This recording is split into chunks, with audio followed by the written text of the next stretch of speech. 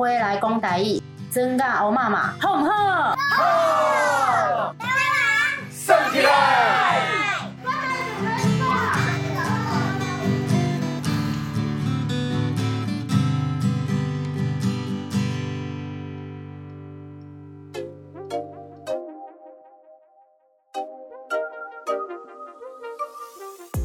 食饱未？你即马伫台湾国外时阵呢？今日嘛是一支草是点落系列啊！这篇文章的标题嘛是进前袂记伫倒一集，慢慢读互大家听啊按我这是加长版，就是有加足侪真有咯，我感觉真重要的内容。对，毋过想讲先甲大家注意一下一个，就是这是2016年写的文章嘛。若是我2016年的目睭来看，甲用2022年的目睭来看，其实会有感觉一寡所在，就基本上因为迄阵是用中文写的，我咧翻译做台语的时阵，其实我就会看到真侪，其实即马的我会想要，可能我若是讲我来讲，可能会用一寡别个方式来去讲，还是甲重点放伫别个所在的部分，对。毋过这就是对，咱先甲文章听了，咱再来思考，安尼咱就甲听落去。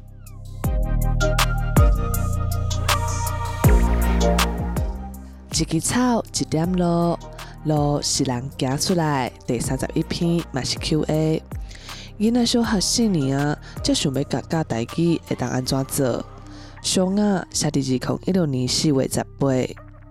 战友杨建英提供讲台语的经验，因小学4年的查某囝拄开始拜读台语，台语听无，行到即马接受台语，佮互因两边的阿嬷学了，开始认真学台语的过程。问题：囡仔小学4年啊，才想要教台语会当安怎做？回答：我足后悔囡仔去读册进前无互伊讲母语。所以4年啊，阮开始甲伊讲的时，伊有真大的反抗，一直足生气，叫我讲中文。我开始徛伫个立场来想，我想到旧年，感觉家己台语会晓讲的我，头一摆敲电话去理工局基金会，听到电话迄边的女士用台语甲我应，我喙齿煞雄雄拍结，台语讲袂出嘴，迄款震动。我才去想，我要50岁啊！原来我台语讲遮少，甲家己爸母讲话自动切台语掠我，出外工课、敲电话，甚至甲阮某都无讲台语，就算台语嘛是伊的母语。自囡仔出世到伊4年，我拢甲伊讲中语，阿公阿嬷当着伊嘛拢自动切中语。伊接触台语的机会遮少，要安怎会晓讲咧？我连踮家己厝内就甲因讲中语。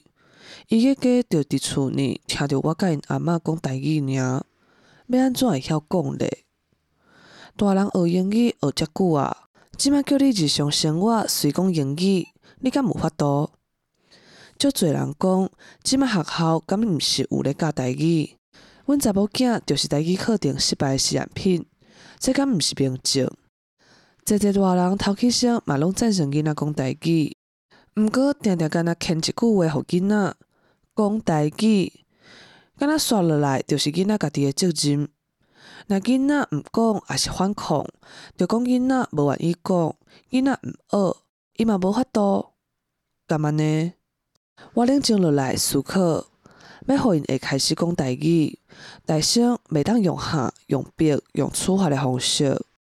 过来嘛要好好啊甲因沟通，甲因讲是安怎要讲台语。想好好啊，甲因讲是安怎？甲因讲台湾话是阿公阿嬷的语言，讲台语对阿爸阿母有足重要的意义。阿爸阿母嘛真希望伊会当讲，等等。同时嘛要甲心理建设，讲台语毋是见笑的代志。若学校有人甲笑，是迄个人毋对。刷落来是安怎建立因听台语的能力？撇步就是爱豆豆啊来。我现想到的办法是一中一台，我讲台语，阮查某囝讲中语。所谓一中一台，毋是共一句话用台语甲中语拢讲一摆，是自然对话。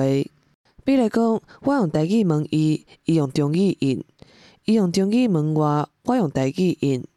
若听有对方的意思，就甲平常时开讲共款，一直讲落去。我先甲阮查某囝讲，你会当讲中语，毋过阿爸嘛会当讲台语，这是我的权利啊。你听无要紧，阿爸会阁讲一摆中语互你听。先安尼做一阵仔，伊无讲无要紧，上无伊有咧听。重点是你家己踮厝爱一直讲。这段时间，顶多是对爸母家己的考验。考验有2个部分，第一是耐性，第二是家长会发现家己台语能力其实无遐好，足侪物件、足侪代志，家己嘛袂晓讲。耐性当然是有当时啊，你爱足注意查某囝听有无，定定爱讲2摆，毋过爱注意，你甲恁囝是咧对话，毋是咧上课。伊听无的事，简单解说甲伊听有就好啊，毋通调伫声调正音，也是讲甲伤复杂。讲了就继续恁的对话啊。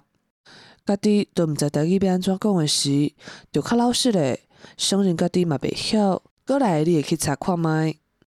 再了我，对家长的考验是，其实咱嘛爱对头开始重新学台语，咱的台语程度无咱家己想的遐好，正是来面对这个事实。这是有才调教囡仔讲台语的关键。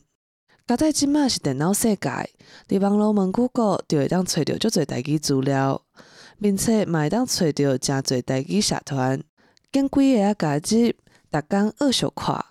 毋过上重要的前提是爱先甲台湾罗马字学起来，这是互家己台语通进步上要紧的基础。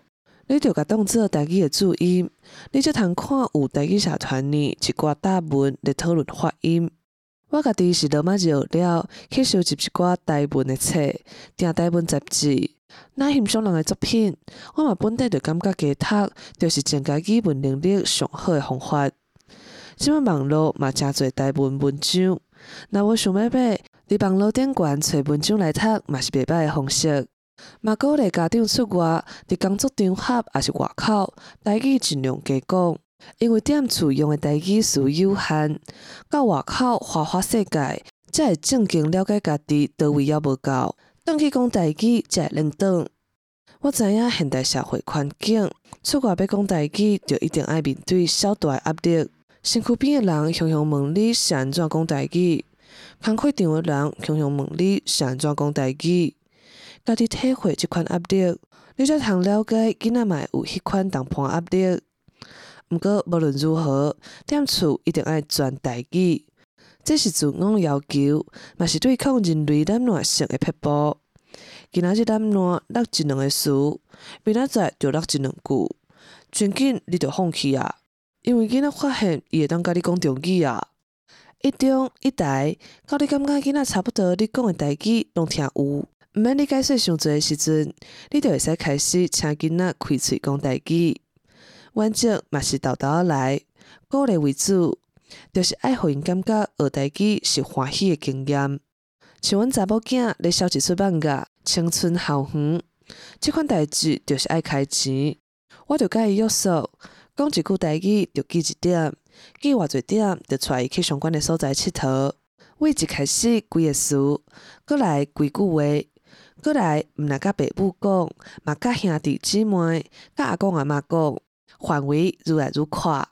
要共阶段用无共的方式甲鼓励，比如讲，平常时甲爸母讲一句记1点，毋过甲阿兄讲一句记10点，甲阿公阿嬷讲一句记20点安尼。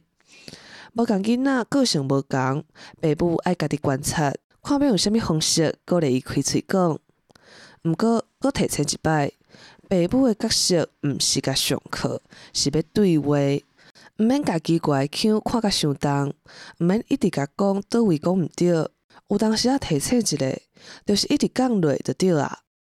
我常常伫外口撞着讲台湾话的老大人，我甲讲阮囝会晓讲台语，请伊甲阮囝讲台语的时阵，就会出现以下对话：哦，你这囡仔遮敖，敖你听有无？你敢知影翘句是啥物意思？某物物件爱安尼讲，搁惊囡仔听无，搁要甲囡仔试探，想要看伊有偌敖，落尾变做考试甲上课，甲囡仔自然用台语对话机会就无去啊。伫外口对青份人，咱嘛无法度叫伊莫台语考试甲上课。毋过爸母家己厝内人之间，就爱避免考试甲上课迄款状况，爱尽量是自然开讲报道即款情形。阁有一个最重要的原则，毋通笑囡仔的腔。足侪囡仔，包括初中生、高中生，因为爸母甲笑，因心内想要讲台语的火就花去啊。嘛毋通算啥物，上先讲中语，上着输啊。这对囡仔讲台语无帮赞，因为为安尼想要来学台语。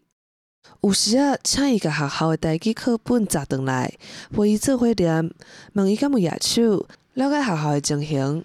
找一寡台语网甲伊同齐看，是不是台语故事互伊听？这拢是一寡方式。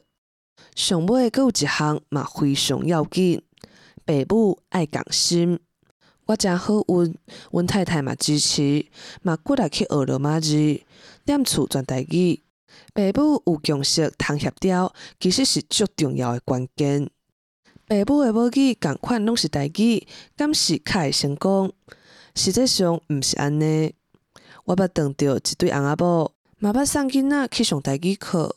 阿母就想要教囡仔台语，毋过因翁煞叫伊毋通教，因为先生是台南人，听无太太台北人讲的台语。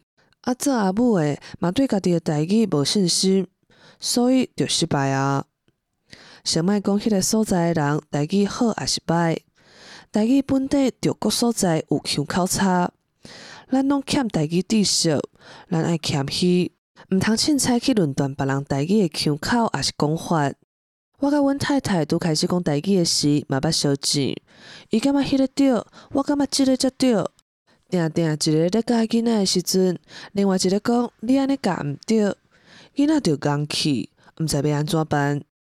后来阮有共识，一个人咧教囡仔的时阵，另外一个人就点点。有问题就私底下才讨论，莫去质疑对方的腔口甲讲法。我相信人会自动伫对话的过程互相学习，毋免一定爱随去争是非，搁较袂当笑恁牵手的台语，因为恁爱合作去教囝。若爸母有共识通协调，教囡仔讲台语就已经成功一半。若其中一个人有迄款台语骄傲，就真有可能会失败。即马，阮查某囝毋若阿公阿嬷教好了，去学校转来，嘛会足欢喜甲我讲台语先生教啥物。台语课先生讲伊足敖，佮派伊去参加台语歌比赛。我嘛感觉伊世界敖。